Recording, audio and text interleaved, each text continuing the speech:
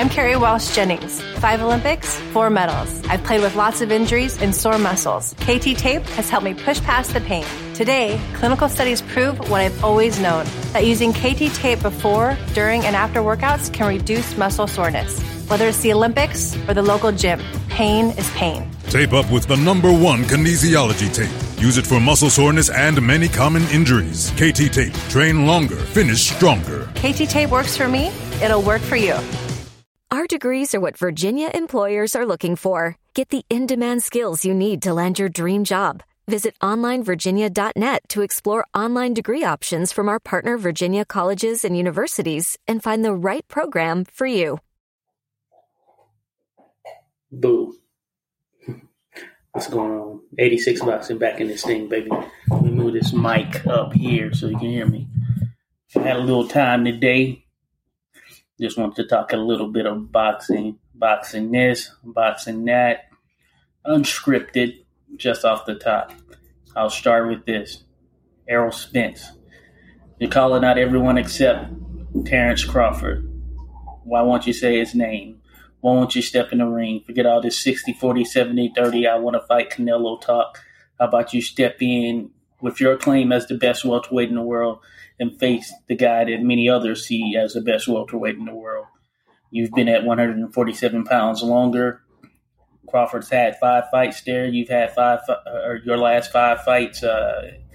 Hey, you could argue that you may have faced the better competition. He's had 5 fights there, seemingly taking on whoever was available. You just got to do what you got to do. Step in the ring with the best. The money thing, I don't even like to get into. A lot of fans do these days, but in reality, they have no involvement. That's the thing that you all can work out. All I know is that there are a ton of subscribers to ESPN Plus.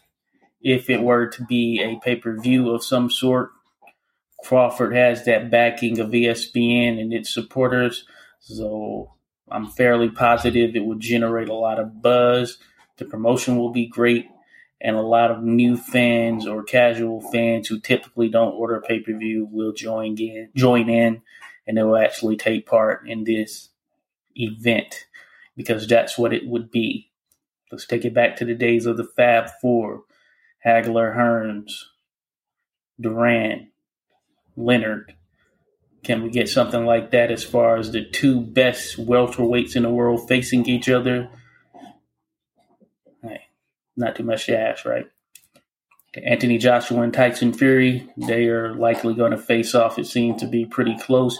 You haven't heard any of this back and forth, I need this amount, he needs that amount. It's all just being worked. They're close to a deal. That goes to show that cross-promotionally deals can be done. Heck, even Deontay Wilder and Tyson Fury had fought, and it was cross-promotion. It was a PBC top-ranked deal, their promotion, so it can be done. So I don't know what the excuse is, and Crawford isn't fully absolved, but all I know is Errol Spence keeps moving the goalposts. Now, as far as Tyson Fury, Anthony Joshua, that should be a very good fight right there. Many people are picking Tyson Fury to win, and rightfully so. I think he's the best heavyweight in the world right now until otherwise proven. And Anthony Joshua, I still think he's the second top guy, the top dog, second guy in line at heavyweight. His loss to Andy Ruiz was avenged, and he did so in dominant fashion, even though it may not have aesthetically looked as pleasing as some would have thought or would have liked. He ended up dominating Ruiz, who has fallen off the spotlight in a major way since that loss. So Tyson Fury, Anthony Joshua, I'm looking forward to it. Back to Deontay Wilder. A lot's been in the news lately. He's been making a lot of excuses, this and that being the reason why he lost to Tyson Fury. I say just the better man won, and that's coming from a guy who picked Deontay Wilder in both fights.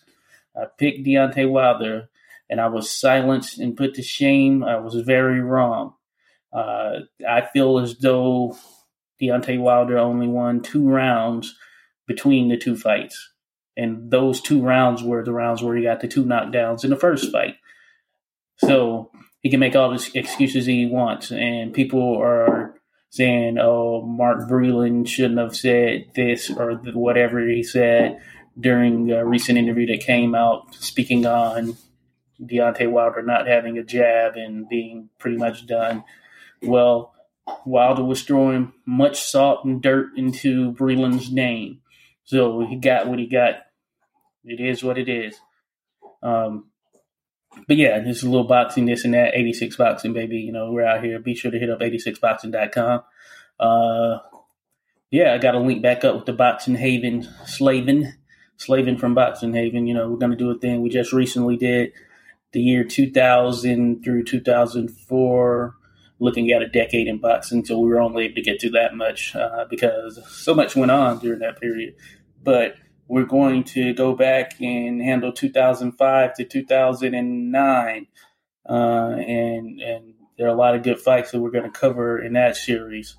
But yeah, I'm an old school boxing type of guy as well, as far as trying to study back on the history of the sport, going all the way back to John L. Sullivan.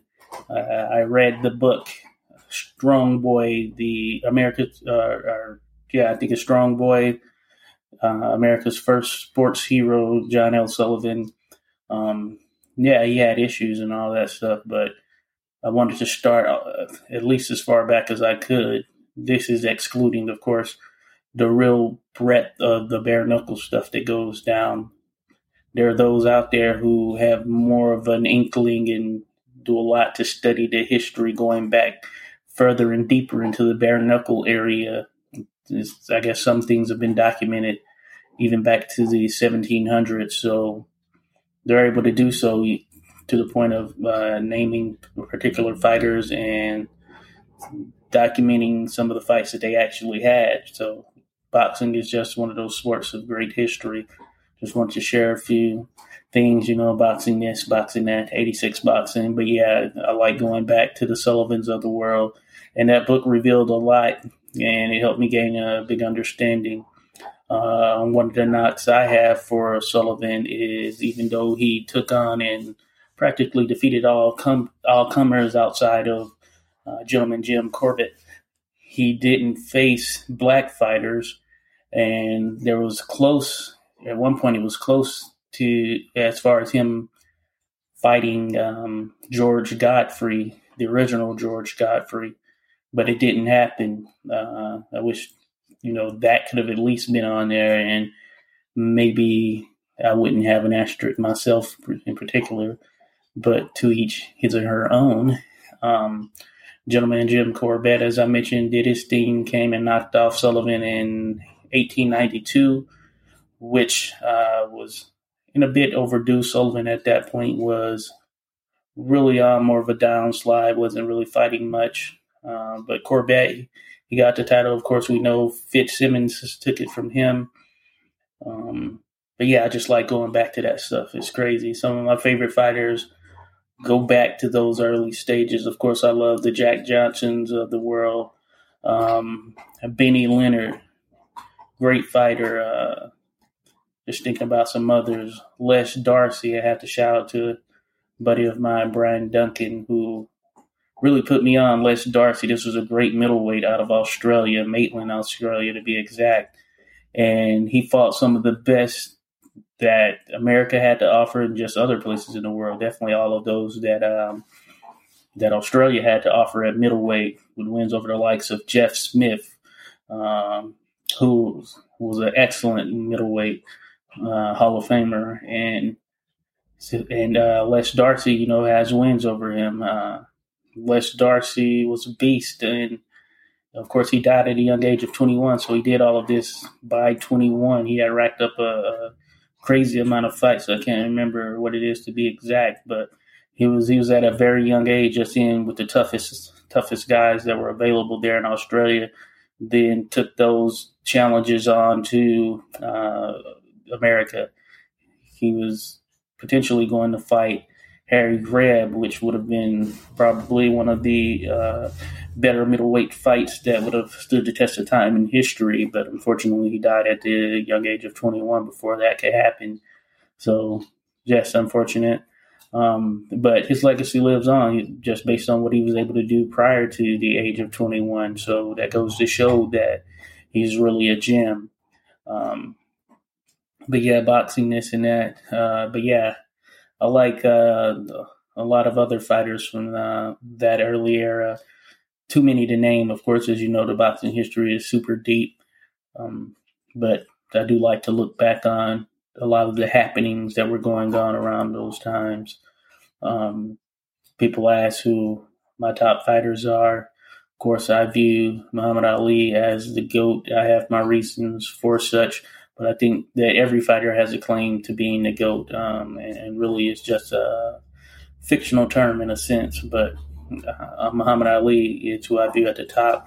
And second, I had to go with my guy, Henry Armstrong, Henry Hank. I think his feats will never be accomplished again. I just don't see anyone being able to hold 3 world titles in 3 different weight classes at one time.